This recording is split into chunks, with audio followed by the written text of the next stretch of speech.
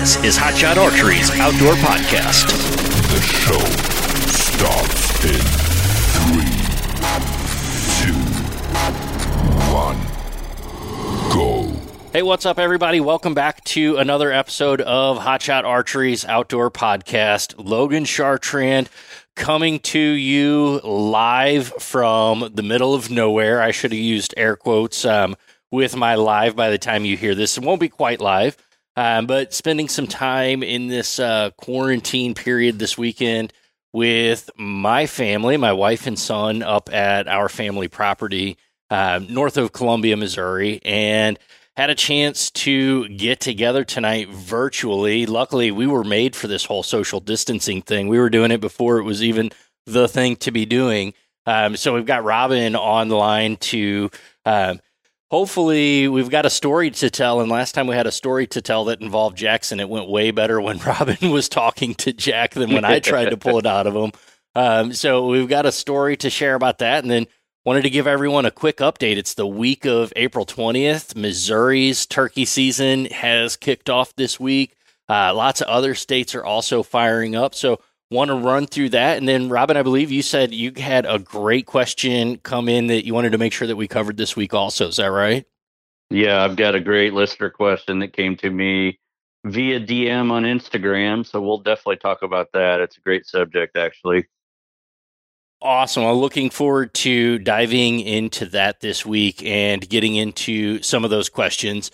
The last couple episodes were the first. You were on your way to Texas, recapping your Nebraska hunt with Keith. And then in last week's episode, you, Keith, and Derek were northbound wrapping up your Texas hunt. And one of the reasons why I couldn't be on that particular hunt, I know we had talked about potentially trying to make that work, but that weekend that you guys were heading down to Texas happened to be Missouri's youth turkey season weekend. And with Jack getting his shotgun for Christmas a couple years ago and being along on a couple turkey hunts and being able to see a couple turkeys being taken, there was no way I was going to say, no, buddy, I'm going to go down to Texas. And then after hearing your story, I'm probably glad I didn't. I would not have been prepared for those temperatures. Y'all would have found me cooked in a blind somewhere. Yeah, we talked about that, of course, last week. But, I mean, it was a weird – I should say it's weird because it's kind of been that way every time I've been to Texas. But it's been a very wide range of temperatures every trip. And this one ranged from in the upper 30s, a couple mornings, all the way to a couple afternoons where we were, I'm sure, over 100 degrees inside the blind, like low 90s air temperature. Oh, man, I'm a pasty white kid. I don't tan, I burn. That would be, I'm not prepared for that. But that sucks. Yeah, that really sucks, right? It really did kind of suck, Jack, to be honest, especially when our bodies, we're not acclimated to that kind of heat yet from just being at home, much less being down there. And really the first morning I was pretty darn cold in the blind. And then by the third afternoon, I was in shorts and, the bare minimum shirt to cover my white skin up in the blind and drinking 2 and 3 bottles of Squincher and plus a bottle of water on top of that, just in an afternoon hunt. And talk about dressing in layers or packing appropriately for a hunt like that. Holy cow. Yeah, exactly. But the good news is, while I was gone, I was getting texts from you guys and hearing a little bit about Jack's turkey. But with everything going on and everyone's so busy, I really haven't got to hear the story of it yet. So I'm going to get to hear it for the first time along with the listeners. So I'm pretty pumped up to hear about that. But I would say, Jack, to get started, let's remind the listeners, how old are you now? I am 11. And you're in what grade? 5th. Okay, so 11 years old in 5th grade. And this was going to be your first year trying to be the hunter on a turkey hunt. Is that right?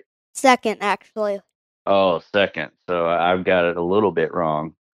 But I know leading up to this, like, you did some practicing, right? You before turkey season even got here, you and your dad had been out and you were practicing with your gun and getting ready, right? Yes. So why don't you tell everyone what your gun actually is? What gun are you shooting for turkeys? I am using a Mossberg 20 gauge. Nice. And so in your practice sessions, how far did you decide was going to be your max distance? Like, how close did you decide that you needed to be? 25 yards. So 25 and less. What did you end up shooting your turkey at? 20 in that area. It was Right probably around 20. 18 to 20 yards. I mean, not super far. We probably, well, you'll find out here. I don't want to play in the sandbox too much of the story, so I'll stay quiet while you guys run through this and make sure that we hit on one of the key points. Okay, so we kind of got that out of the way. Jack, why don't just tell me, like, what did you and your dad do, say, the day before the season started? Did you guys go up to the farm the day before and do some scouting or listening and, like, get ready? No, we had done our like normal Friday routine. Well, not normal, of course, while being in quarantine, but just finishing up school and work, and we headed up Friday night, actually. So you had done your scouting, like, the weekend before or something then, right? Yes. I gotcha. Because I know I saw your dad posted a picture of the tree that you guys got ready for your hunt, because The if I holy understand grail of right, that turkey tree hunting. has some history, correct? Yes.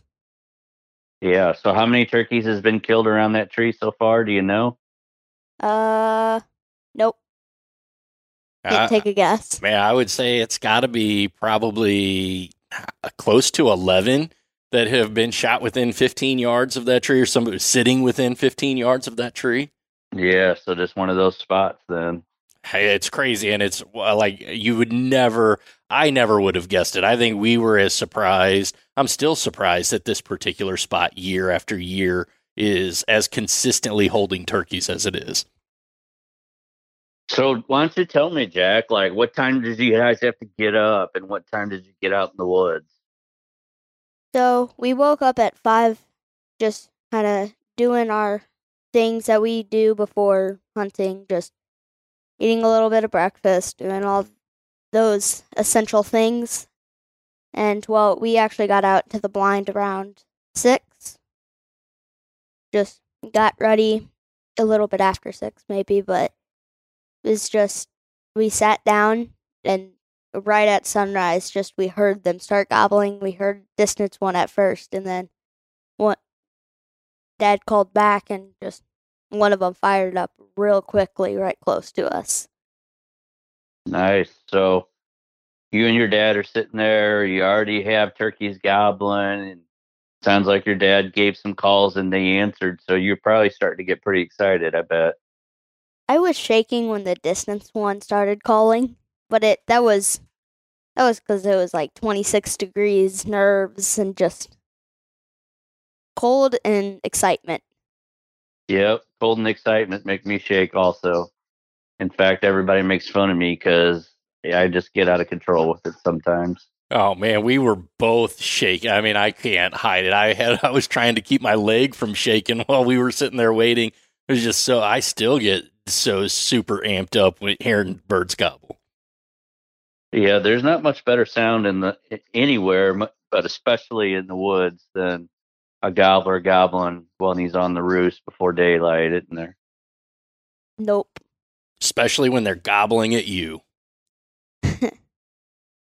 Yeah. So tell me, so, like, how was it going? Like, starting to get more and more light, and I imagine at some point your dad probably said something like he heard them fly down, or that he thought that they were starting to be on the ground. Is that right? Yeah, he stopped calling, and like we heard a few fly down, like away from us down to a big field we have on another property right next to us. And so we just stopped calling, and they continued to gobble and just on the ground, and it was, some of them were still up there, and we could tell that some of them were calling from the ground and just we didn't realize that the 2 turkeys at first that came in on to us, that we didn't realize that they were there just at all. Oh, so you were hearing birds gobbling, but the ones that eventually showed up, and you shot one of those too, as I understand it. Yeah. So you didn't actually know those were headed towards you. Is that what you're saying? No, it's just out of the corner of his eye, he just saw the head bopping up and down, and we thought they were going to come at an angle to us through this little opening, but we didn't see him come through there, and then they just pop up like almost right in the logging road that we have like 25 yards, and they were starting to kind of angle towards us. Oh, I see. So you weren't exactly ready, probably, right? You had to figure out how to get ready without being seen. Yeah. So how'd that go? It was difficult while shaking. Just trying not to move the gun a lot and just trying to be really still. It was difficult. So the turkeys show up. You're kind of surprised because you still hear some in the distance. All of a sudden, hear some turkeys, and I'm sure your dad is saying, like, whispering things to you, and your mind has got to be going like a mile a minute right now, isn't it? Yeah, there was no thoughts that I could actually process going through my mind. So you got your gun up, and like, just walk me through it. So you're taking your time, you're trying to go slow, but somewhere in there, I'm gonna make a guess. I'm gonna guess in your mind you knew, oh crap, I actually did it. Now I can shoot one. Is that right? Yeah. I knew it. You know how I knew that? Because the first gobbler this spring that I had come in, that thought went through my mind, oh crap, I'm actually going to kill this one. And it got me so excited that I let it all get the best of me, and I totally blew the shot. But you didn't, though, because I know you killed one. So tell me, how'd you keep it together? Like, what's going through your mind? Just kind of walk me through everything that happened after you got your gun up and you knew that when you had a clear shot, you were going to pull the trigger. Tell everybody. Basically, when I was shaking, I just curled up in a ball against the tree, kind of leaning into my dad, and we waited a few seconds for that front one just to get out just enough to where he was on his own, and just the click went off in my mind. It was like, this is the shot. Don't mess this up. Yeah. So you pulled the trigger, and then, like, what'd you see? Like, you pulled the trigger, what happened? What'd you see? A black blob fall down on the ground, and then just kind of nothing was in my scope. And I could just hear the second one run off, and just this flopping noise. The old flop. So did you jump up and grab it, or did your dad? We waited a few seconds just to let it kind of do its own thing, shake. And when we got up to it, Are you talking about the turkey doing its own thing and shaking, or you doing your own thing and shaking? Both. So this is all like really early, right? It was, because I know I got a text really early. It was like this happened quick. So sunrise was at like 6:20, and I shot the bird at 7. Yeah, so legal shooting hour started at 6:20. Sunrise was at 6:50, and 10 minutes after legal sunrise, holy cow, get ready, bud. They're right here. They're coming in. Yeah. Yeah, that's pretty awesome. So you get up and you grab it, and like, I'm just assuming it's your first turkey. You're in just total disbelief. You don't even know what to say or what to do. No, I bet your dad was exactly the same way, wasn't he? We were just shaking each other. Yeah, it was like just shaking. Like cold, really cold at the Yeah, time. it was cold that morning too. It wasn't just sucked. adrenaline, but it was mostly adrenaline, but it was really cold that morning. Yeah. I know I'm sure your dad's talked to you about this, but I'm just going to tell you that I guarantee you will, I don't care how many turkeys you kill the rest of your life, you will never, ever forget that first one and how the whole hunt went, every detail. I bet I won't. I just know you won't. I don't know how many turkeys I've killed, but it's a whole lot of them. But I can remember every detail of the very first one I killed. Absolutely. I can remember how many times I moved trying to call him in. I can remember the first time I seen him.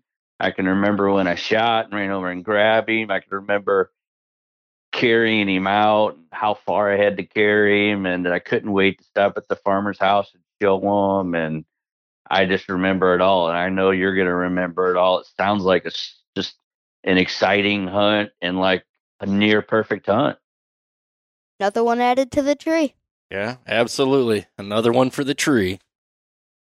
Man, that's really awesome. Congratulations from me. And I know the listeners are listening.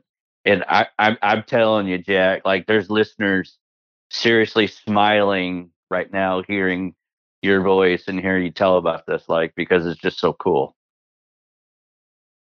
Thank you. He just sat back like, yeah, I know. I'm pretty amazing. So are you gonna? So I forget, how does the youth tags work? Do you still get one more tag that you can use in the regular season?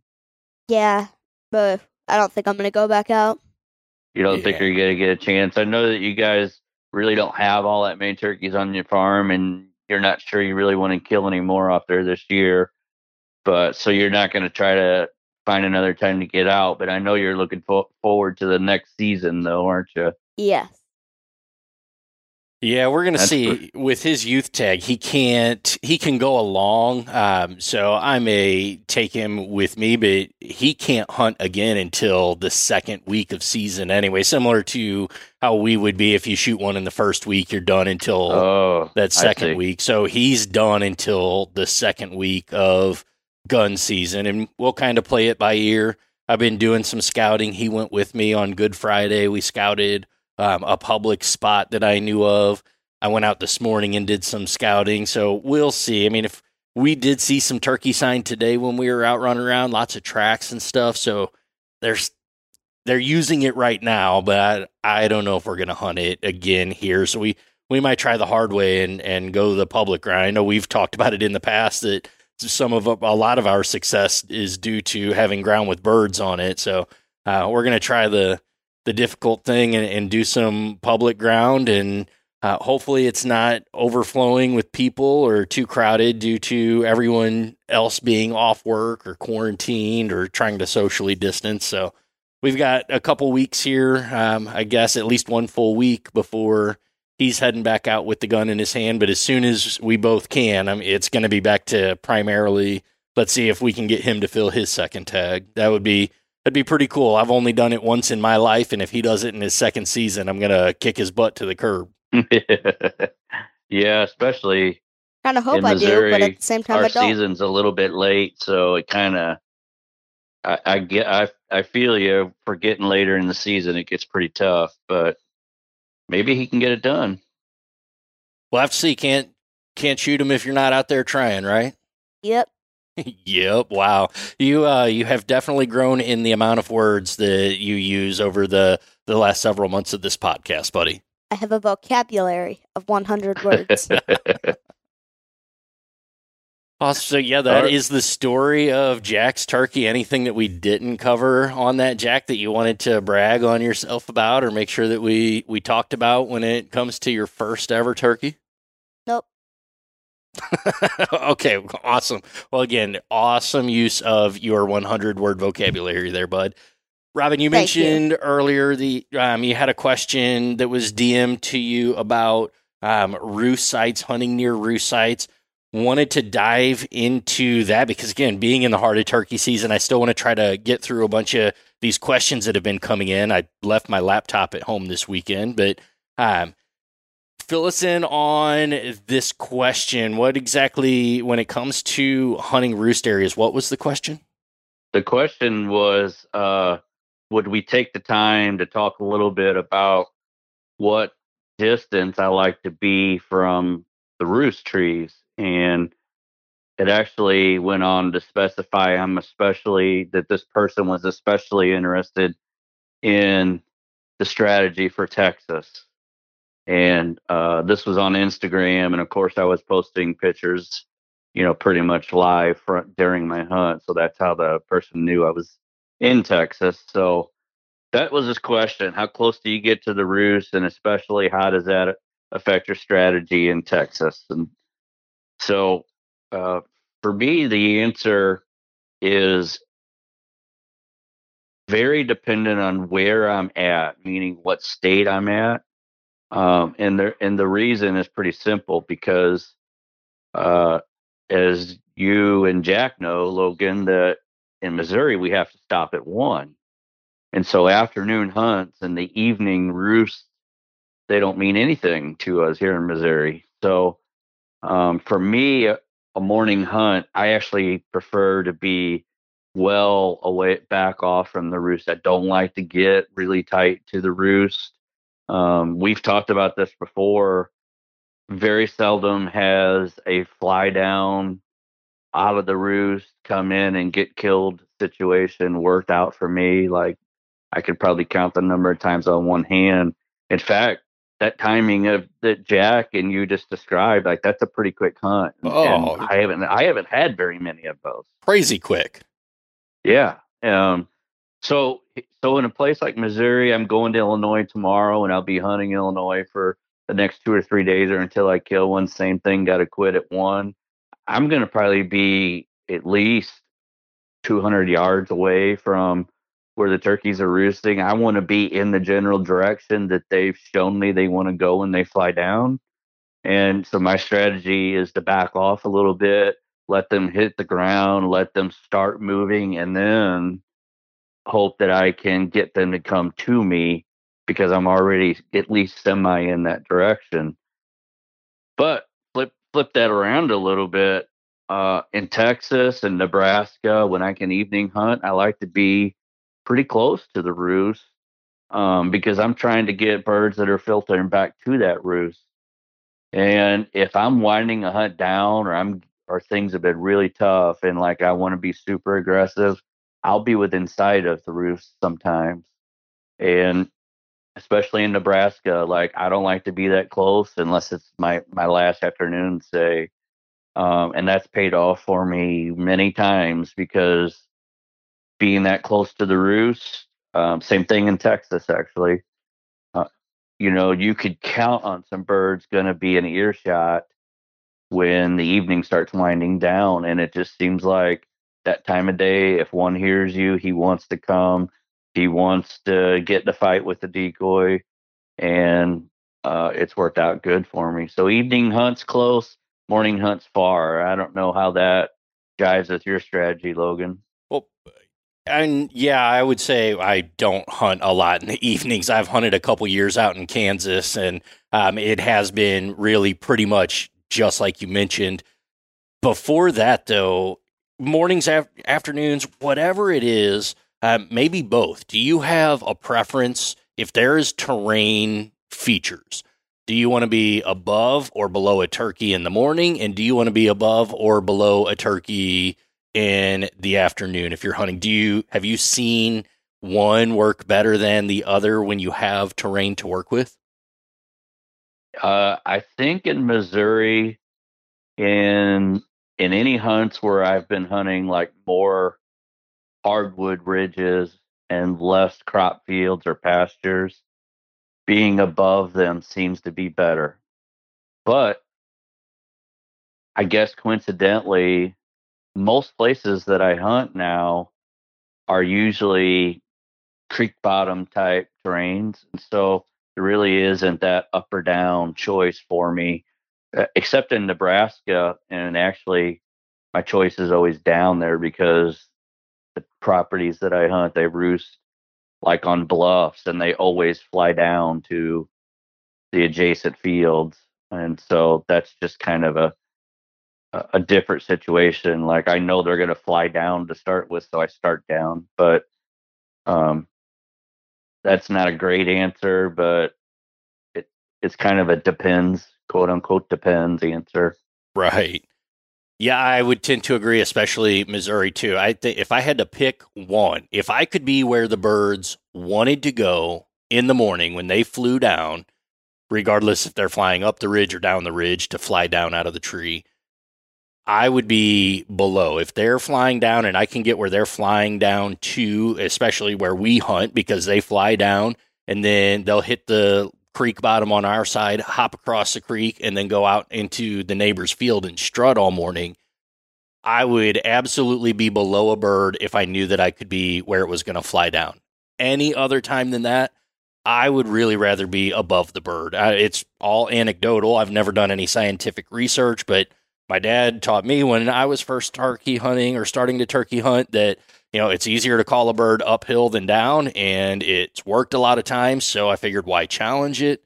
When it comes to roost, though, again, with you, I think anything inside of 100 yards is really, really close to the roost in the morning. Turkeys have great ability to locate sound. So when you're within 100 yards of their bed and you start to call, they know exactly where you should be. And when it starts to get light, they're able to, usually from up in the trees, they're able to see that 100 yards or so. So I really like to try to put some cover between me and the turkeys in the morning. And, 150 yards probably is where I have found the most ideal success. It seems like they respond better and will come towards me more in the mornings when I'm at about that 150-yard range or so, as long as I'm somewhere where they can hear me calling to them. And again, I think that's where being above them seems to help. That call's going to carry a little further. Afternoons, I like to get in the few times. I think we've had 1 or 2 days last year that we hunted in the afternoon during youth season. Obviously got it done in the first 10 minutes, first 30 minutes sitting at the tree this year. I like to be real tight in, and when there's terrain, I actually like to be below. For where we hunt and how the ridges and the creek bottoms and fields lie, you would think that we've got some really steep ridges. You'd think the turkeys would want to get up there and pitch off into the top of the tree, but we got absolutely skunked in those couple times. The turkeys where we're at will be down in the creek bottom, and they'll hop up into some sort of tree. So they'll go maybe 10 or 15 yards up the ridge, and they'll hit a branch in another tree. And our turkeys kind of hopscotch their way up into the tops of the trees. They don't just like fly right up into the top branches. So in the afternoons where I've been able to, I want to be below them if possible. Again, I want to be below that roost tree because they're going to come in, usually in my experience, down low, and they're going to hop up into those roost trees. So I'm, with the sake of time, on my side in that particular case, if I can get in real tight to the roost tree and not spook them out of there, I'm definitely going to get in tight. And I think that even talks to that 150-yard range. I have sat up against a tree that had a bird in it, and that hunt didn't go well for me at all. I've been within 20, 30 yards. No doubt about that. I've got so many times where I've accidentally, ended up under one, and that's never went well. Even though I've done it and not been picked off, like, he's above me gobbling, doesn't know I'm there, but it's just never worked. It's hard to call to them because if they can see you, if they're right there, you're not going to call. So you're just hoping that they pitch down right in your direction. I've never had success inside of that 100-yard range. Jackie, you look like you're trying to say something for once. So, with being within 100 yards, do you think a blind could change that for you? Well, I used to think that would be the definite ticket for success, but now that I do all my all my turkey hunting with a bow, out of a blind, pretty hard. I've had many, many times where I've been well within sight of the birds in the morning. Like I can look out the blind and see them, and I know they could see my decoys, and they're answering me, and they still they do whatever they have on their agenda for that first 30 minutes once they fly down, and it's never worked for me. Do you like, so you said you were hunting with decoys, but do you prefer hunting with decoys or just not hunting with decoys? Jack doesn't really listen to our podcast a whole lot. Well, it's still worth answering, I think. My answer is, if I'm gun hunting, I prefer to not use decoys. But when I'm bow hunting, I definitely always use decoys. And the reason for that is because with a bow, I want them to come in really close and have their attention on something else besides me. But when I'm gun hunting, all I need them to do is getting to come in gun range, and then I can kill them. So that's really my answer: is bow hunting for sure, decoys; gun hunting, not usually. Okay, that was just something that I would think that popped into my mind.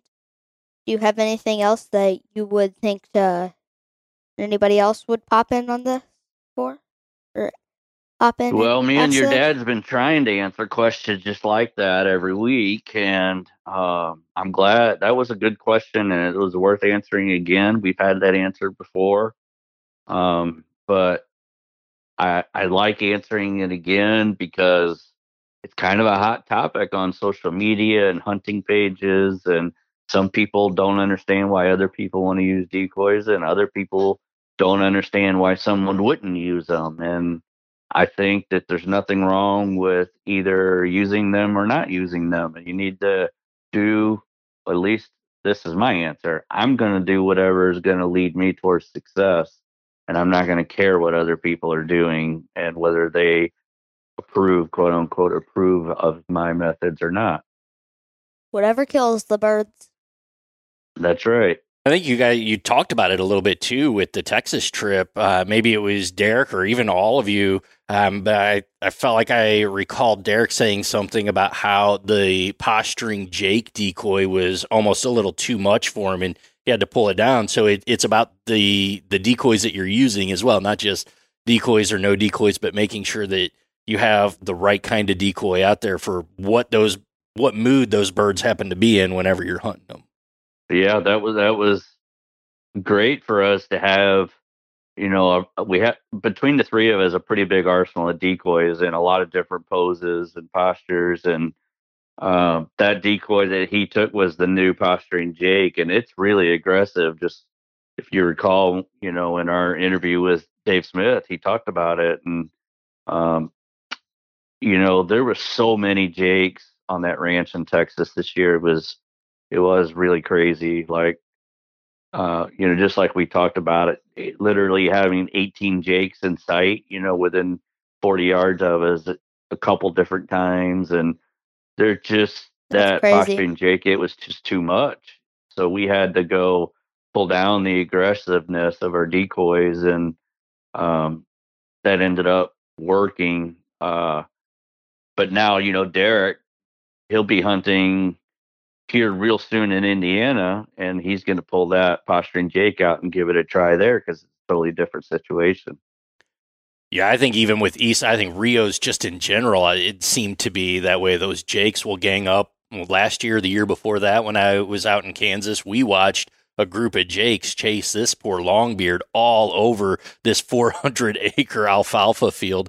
I mean, just nonstop, would not let the definitely more mature bird go, but there were just so many of them. It was almost like hyenas or something, how they all gang up, and it's like, okay, once we're all together, we're like the freaking Voltron of turkeys here or something. So, yeah, anywhere I've been, whether it's Texas, Kansas, Missouri, Nebraska, and all parts of Nebraska, all the different species up there, anytime that I've been around groups of Jakes, I've seen that, where a group of Jakes will become the bullies of mature gobblers. And I guess it's just the confidence they gain in numbers and being a gang of bullies.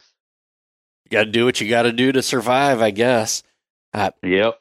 You mentioned that you were going to be hunting Illinois. There's a story about this that you and I have talked about that I want to make sure that we cover this week. So it's April 18th right now. It's Saturday. Missouri opens on Monday, the 20th. Illinois opened Friday. You didn't get a chance to go out Friday and weren't able to hunt this morning. I want to hear a little bit more on the podcast here about the story of why you weren't able to go hunt this morning, because it was like just a circus of events that were just telling you are not going turkey hunting. Yeah, it is odd that I have an Illinois season that is only 6 days long, and the first 2 days I went by and I haven't went yet. The first day I skipped just because the weather was just going to be horrible, and it did end up being horrible. It was like 90% chance of rain and heavy rain in the morning and throughout the day, and that did shake out to be true. So I didn't feel bad about missing that day.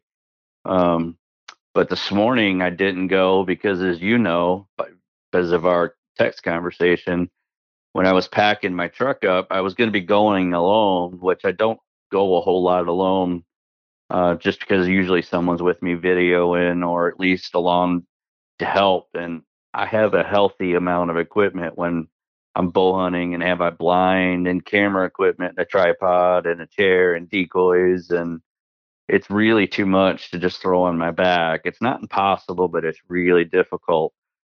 So I have a baby stroller that I use. I've turned a jogging baby stroller into a hunting buggy, and it's all camouflage. I got a bow rack on it, and it really makes it slick for me to take my blind and decoys and camera equipment and bow and just wheel it in there. But last night, as I was loading the truck up, I noticed I had a flat tire on it, so I aired it up, and within 30 seconds, it was flat again. And here we are in a pandemic national crisis where stores are really short on hours and closing early, and I didn't have any way to get that tire repaired. So I was either forced to decide to be a pack mule and make a couple trips, or skip this morning. So I actually skipped it. I actually was lazy and old, and I didn't get up and I didn't go hunting this morning. Even I got up early this morning. I said last night before we went to bed, I was like, I'm not setting an alarm, but if I get up early, I know the two of you aren't trying to get up early, and I don't want to just sit in the cabin and try to be real quiet for a couple hours. So I think I was up at 6 and out the door, and I went out and said, I don't know if you've ever heard of the Missouri Recreational Access Program, or MRAP, something like that. But my dad found a couple pieces that are 15, 20 minutes away from our property up here, and I went out and checked them out. Apparently, it's this setup where private landowners can open their ground to public access for certain activities. Like the two tracks that I took a look at today were small game and turkey hunting, but they have some that are wildlife viewing or just fishing. But apparently, you can go online and there's maps of where all these places are across the state, and they must get some sort of grant money. I didn't do any research into this. I probably should have before I started talking about it. But you can just go in, you sign in, almost like, to me, it's like if you sign in to go duck hunting somewhere, you got to put your information down and drop it in a little box when you get there, and then fill out the other half when you're leaving. But it was super cool. I heard some turkeys. I saw some way off away from the property. But I think that's something too that I might even look into a bit more as I'm trying to expand some of my turkey hunting spots, is trying to find some of these pieces of big private ground that are open to public access and not just the typical conservation areas.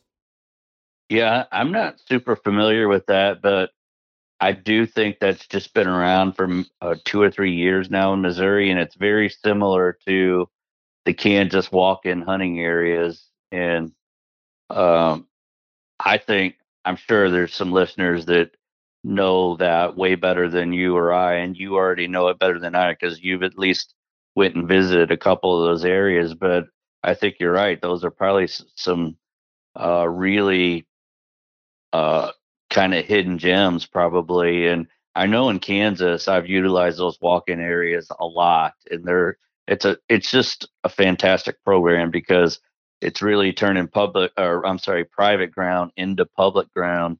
But typically it's not overcrowded, and you're not competing with a bunch of people trying to utilize it like a traditional state wildlife area. Right. And then I kind of figured as I was out driving around checking these things out, man, if I'm in an area where the type of people who live around here are willing to say, you know what, yeah, I'll open up this chunk of ground to some public access. Like, this would be a primary to go around and maybe even just go door to door and like, hey, I'm in the area looking for access to some property, or however you would go about asking. But I'm like, if this is generally the kind of people who live around here, it might be worth a shot to even just stop if it's not on this public access ground and see if you can get access to it. I think that you'll be pleasantly surprised at the success of door knocking to get permission for turkey hunting as compared to how difficult it is for deer hunting. We've talked about it a little bit on some of our other shows where I've headed to Kansas and I've headed in Nebraska and not had a single specific location in mind, at no destination, and managed to get on private ground and be able to hunt in both states without too much trouble. Really, I don't get very many no's in those states, and the bottom line is that just not the amount of people out there and not the amount of private landowners that care. Are you there, Robin? I think we might have just lost you, man.